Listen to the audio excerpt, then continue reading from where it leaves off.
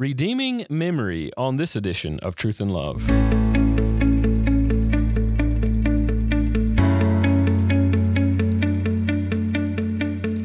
I'm Dale Johnson, and you're listening to Truth and Love, a podcast of the Association of Certified Biblical Counselors, where we seek to provide biblical solutions to the problems that people face. This week on the podcast, I'm delighted to have with me my new friend, Matt Rehrer. Matt's an emergency medicine physician in the Bay Area. He graduated from Baylor College of Medicine in Texas, and he moved to the Bay Area for residency in 2008, where he and his wife, Kara, have lived ever since. Matt and Kara have been married for 18 years and have 3 children. Matt serves on staff and as an elder at his church, North Creek Church in Walnut Creek. He's the author of Redeeming Memory, which we'll talk about today, and he contributed a chapter on dementia for the Christian Counselor's Medical Desk Reference. Brother, thank you so much for being here. I'm so grateful for your work and your mind and heart for the Lord Jesus, which our listeners are going to hear about today. So thank you for being with me. Yeah, thanks for inviting me, Dale. I'm looking forward to talking back and forth, having a conversation about memory. I'm so grateful for your influence, the many other physicians that we have as a part of our organization here at ACBC. And we want to be wise on these types of issues. You've taken a personal interest in this topic of memory, which I think is a really important cultural topic. And I love the way in the book that you approach this, wanting to deal accurately with the science, but also seeing that the Bible has a lot to say about this issue of memory. And so I want us to get into this if we can. I think it'd be helpful for our listeners maybe who haven't seen the book or picked the book up. What inspired you, or what gave you interest in this topic of memory to begin with? Yeah, this wasn't really on my radar until about 17 years ago, which now feels like a long time. But at that time, my mom, dad, 2 sisters were driving down to help us move. I was just to finish my first year of medical school. And on that trip down from Amarillo, Texas, they got into a car accident that ended up being fatal for all 4 of them. And so if you can imagine, you're sitting there waiting for them to come, they don't show up. And I ended up calling 911 at some point, trying to locate them and finding out about this accident. And it was incredibly dramatic. It was the worst day of my life. And what I found at that time, the Lord was really gracious. He was right there with me. In fact, the words that I essentially fell into in scripture was Psalm 73, "Whom have I in heaven besides you?" And I remember pausing on that, crying and going like, but I've got more people in heaven now, right? So the book took me a long time to get to write because I had a lot of thoughts that needed to get worked out from that moment of going through that car accident with my family. And what became a kind of an interesting recurrent theme for me was the desire to remember them and the fear of not remembering them, like that I was losing that. And then also thinking, why did God leave me on this earth? I could have been in that car accident, but then thinking, well, I need to be remembered. Like, what do I need to do that's going to be so important that God left me here? Does God have great things for me? In some ways that's true. In other ways, it's very off-centered, self-centered. So that's how the topic started to rattle around in my brain initially, was just through that event. And eventually what I did was I just went to scripture and looked to see what God had to say. I confess, in reading the introduction, I wept reading that story. What a devastating thing as that story unfolds and the flood of emotions that would happen. And I think you set it up well. And I'll encourage you. I mean, Matt, you're a wonderful writer, and I really enjoyed looking through the book. But as we're talking about memory, somebody say, it fluctuates. Maybe it's more stable than what we think, or maybe it's not so stable depending upon your age. Why would we consider memory so important? Yeah, I think in researching and thinking about this topic, one way to think about how something is so important is to take it away. And so if you do not have memory, if you lost your memory, what would life look like without memory? And in some ways we have pictures of that. If you've ever been with a family member or someone with dementia, you start to see what it looks like. And you essentially lose your moorings in life. You lose the ability to have relationship because you don't remember the person. You don't remember their name. You don't know anything about them. You lose things that identify you as you because you forget things like what's your favorite thing to eat or what you enjoy in life. And so as those things get taken away, it eats at your identity, really. And so memory lands in such an important space because it is a marker of identity for who we are and how God made us. I like the way that you're shaping that, and I've heard it said that when we think about our past events and our memories of those events, it's not so much the past event itself, but the way we remember it in the present, and the power of our memory creates a reality, whether it's good or bad. It creates a reality. But let's talk about this because we're fallen human beings. We're certainly flawed. There's no question about that.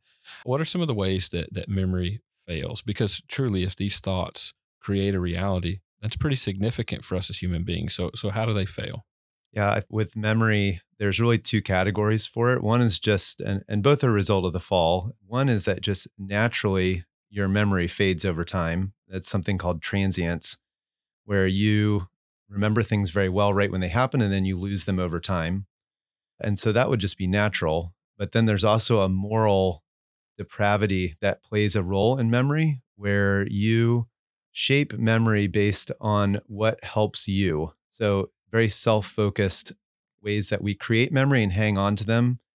And if you want an example of that, it pops up in conflict a lot with you and your spouse, and you will hold on to the things that would buttress your case and you start to forget everything that doesn't.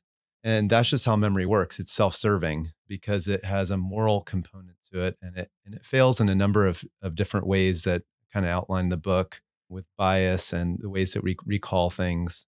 And that leads to things like shame and regret and bitterness and different ways that it really results in moral failures. That's really helpful. And you mentioned this, but you root in the beginning of the book this whole idea in the fall. And I think that's a really important place for our listeners. When you're thinking about a topic, it's so important for us to root these things in the scriptures, which I appreciated so much of how you did that. Now talking about the book itself, when writing the book, as an author myself, you learn a ton when you're researching. You learn a ton when you're writing the book as you're fleshing out your thoughts and trying to be articulate on a subject. What are some of the things that impacted you most as you worked on this book? I think it was surprising to me that one of the areas that was the most impactful to me was the memory language around the covenant and the cross, and particularly the language that the Bible uses to describe what happens at the cross, that it really is a transaction of memory and that we need all sides of it to take place. So, for example, every single sin that you've ever committed has to be remembered by God. It has to be accounted for because the devil accuses you of each of those things, right? And would win if none of them are covered. So every one has to be remembered at the cross. Each one has to be nailed down to the cross. On the other hand, there's this sense of forgetfulness that the language of new covenant says, I will remember your sins no more. So each must be remembered to be paid for, and then each must be forgotten in a way. So when Christ paid for it on the cross, he was forsaken by his Father, a deep memory language word, which is not just a simple forgetfulness, but forsakenness means turning your face away, going into oblivion, being forgotten in a deeper sense. And so that was the transaction that first occurs at the cross. And then meanwhile, this all culminates in the ultimate act of remembrance, which is the resurrection, that Christ didn't stay dead, that he was raised from the dead and gives us life. And so all of that memory transaction that happens at the cross was just really deeply impactful because at first, when you're just thinking about memory, you just aren't going there. When you go to the scriptures and realize, oh, there's like 200 references to remember, and many of them have to do with salvation and redemption, it changes your viewpoint. Yeah, that language, even beginning in the Old Testament. Remember Deuteronomy 6, I am the Lord your God who brought you out of the land of Egypt. Do not forget, he repeats over and over and over again. So there's something significant about reminding ourselves relative to the truth of what you've just described. So important in the New Testament for our justification, which is so critical. And that motivates us to then live toward God. Now, that's an important idea for us living toward God. So what are some of the tools in your mind that help us reorient memory towards God? Yeah. In the end, like we were saying in the fall, what happens is that you remember the things well that you should forget, and you forget the things you're supposed to remember. And then when you go to God, you think God's forgetting the stuff he says he's going to remember, such as his promises, and that he's remembering what he promised to forget. It all gets skewed and messed up. So the tools that he gives to get that back to its right orientation first starts with the Holy Spirit. And then he uses things like his word, like the conscience. One that just struck me, and I think this is just my science background, is I love creation.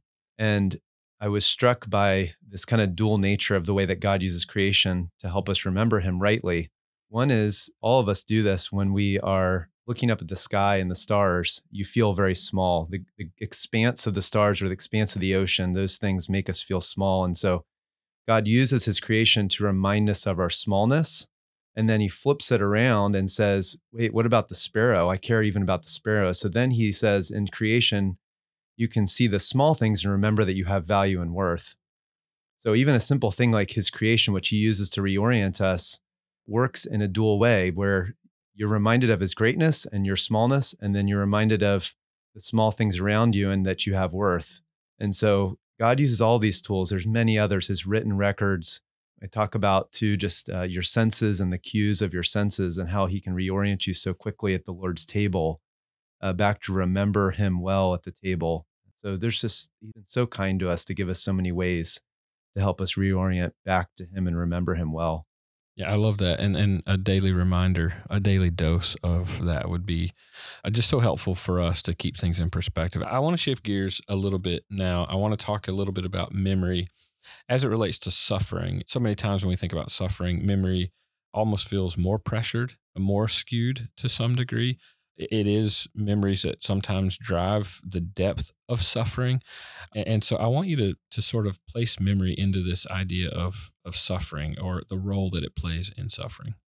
I think with suffering, your brain actually cooperates really well here because you activate the amygdala and really cement very high level emotional events into your memory. Doesn't mean they're accurate, but you cement them.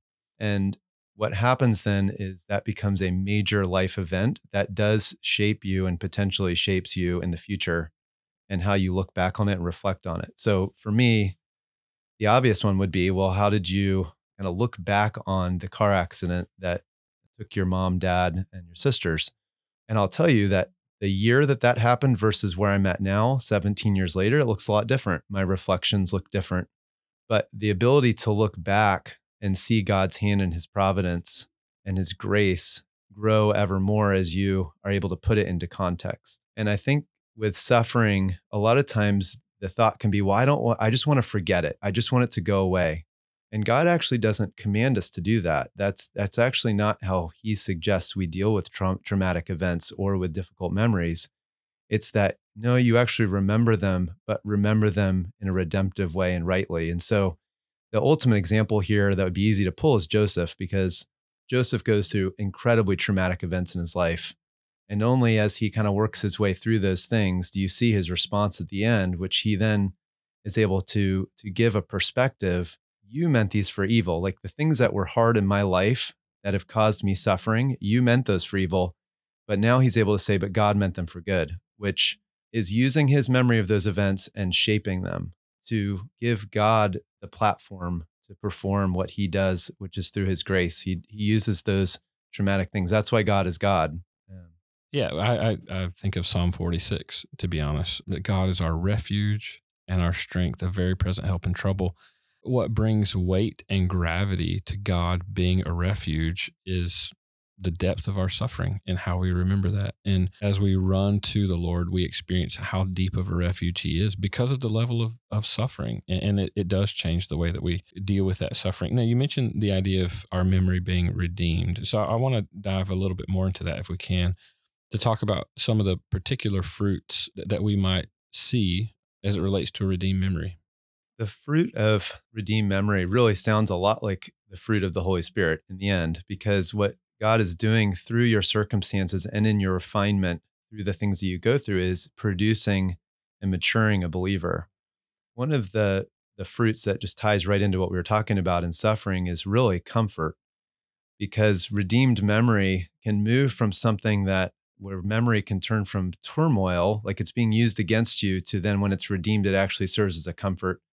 And I think in the book, I use the terms like it goes from a millstone to a milestone, meaning it's weighing you down. The same memory can be flipped into an opportunity to actually be a faith marker in your life. And one of the best examples of that is Jeremiah in Lamentations 3. He's in chapter 3, and we like to skip to the end. But what he's doing in the first part is laboring over the turmoil he's in over the nation, the suffering of the nation, and the punishment of the nation. And then it says, as he's using memory language in that he's remembering and he's in gall and bitterness, he flips it around and then says, "This I recall to mind, therefore I have hope." And what he does is he changes what he focuses on in his memory to God, who is the loving kindness of the Lord never ceases. And he uses that memory of God to then change his disposition. Circumstances were exactly the same in that chapter. His mind, though, was able to find its steadfastness on who God is and his character. Yeah, very well said. And I think I want to revisit maybe a concept that I mentioned a little bit earlier. We typically think of, and you talked about it in this passage in Lamentations 3, where we typically think of memory as revisiting something in the past. And that's sort of where our mind goes when we think of the issue of memory or thoughts that we've had in the past. But memory is really important as it relates to the future. So I want you to sort of flesh that out for me. Yes, this was partly a surprise to me as I was thinking through this topic and researching it, that memory applies to the future because it drives a lot of what we value and find purpose in and significance. And that is how we want to be remembered. So, how do we want people to enshrine us essentially? Or we use the words like legacy or Hall of Fame. Those kind of terms start to come up because the things that we do now, we realize they're only done in the present and they will fade away. But how can we keep that memory lasting? And we do is we put our trust in people and their memories, which then has to be passed on from generation to generation. And it's very unsettling when you start to realize that if that's where you're placing your significance, you're putting it in the wrong spot because those memories for people, I wouldn't trust in them. It doesn't last. Even if you make it a couple generations, by generation 3, nobody's going to know who you were. They might know facts about you. They might think you're the greatest of whatever. But in the end, what we are finding is that we put a lot of stock in our memory and how people are going to remember us only to find out they aren't remembering us in the end anyway. Well, first of all, I would say that sets us right in so many ways. It keeps us from delusion and grandiose ideas about ourselves and how much we think about ourselves. It's quite humbling, to be honest. And I think that's a healthy way. But as we think about being remembered and that sort of thing, I want you to give me maybe, and I love the way that you root this in the book and in the gospel and how important the gospel is here. I want you to help me to understand how God thinks about the future and God's future remembrance changes your present perspective and attitude. Can you help us with that? Yeah. In the end, if people aren't going to remember you and they're going to forget you, that's clearly not the right anchor for future remembrance. So the right place to anchor is the one who's eternal and has perfect memory. It's in God because God is going to remember you. That is ultimately what you are trusting and hoping in, that your name is found in the Lamb's Book of Life. And so ultimately, if you're putting your hope and trust in something outside of yourself, outside of humanity, into God, who you trust, that is going to relieve all the pressure that you feel like you need to do certain things to be remembered, or that you need to be accumulating a certain amount of wealth or providing heroic things that you are going to forever be enshrined over. That goes away because God's saying those things don't matter to me. I know your name. I've called you. You are my sheep. And in the end, my promise to you is that I'm going to remember you at that last day. And it doesn't mean that a Christian can't be productive or do things that are significant for the Lord, but their mentality and their reasons for doing it have now shifted into, I think, a more healthy way, which is I'm just doing it because I love the Lord and I'm putting my treasure and stock in heaven, not on things on earth. Now, what you just described, if our listeners will pay attention, what you just described is so critically important. This is what makes the promises of God unbelievably precious to we who believe in Christ. Because God's promises toward us are because he has said he will remember us in Christ. And why is it that in biblical counseling we anchor ourselves to the great promises of God, that becomes truly, as Hebrews 6:19 says, they are the anchor of our soul. He, Christ, is the anchor of our soul. What an important, and listen, Matt, the things that you described today, I think are unbelievably hopeful, unbelievably helpful. You've done a great service to us in thinking about this issue that's on a lot of our minds as we think about memory and the organic influences, dimension, so on that we may struggle with. You've done a great labor here in helping us understand things scientifically, but never unchaining that or untethering that from the scriptures, helping us to see how important it is in the heart of God, in the mind of God, in His Word. That's really to anchor ourselves to Him. And so, brother, thank you for that labor.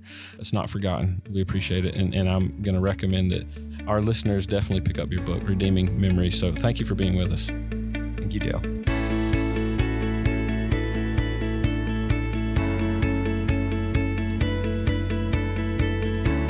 You're listening to Truth and Love, a podcast of ACBC.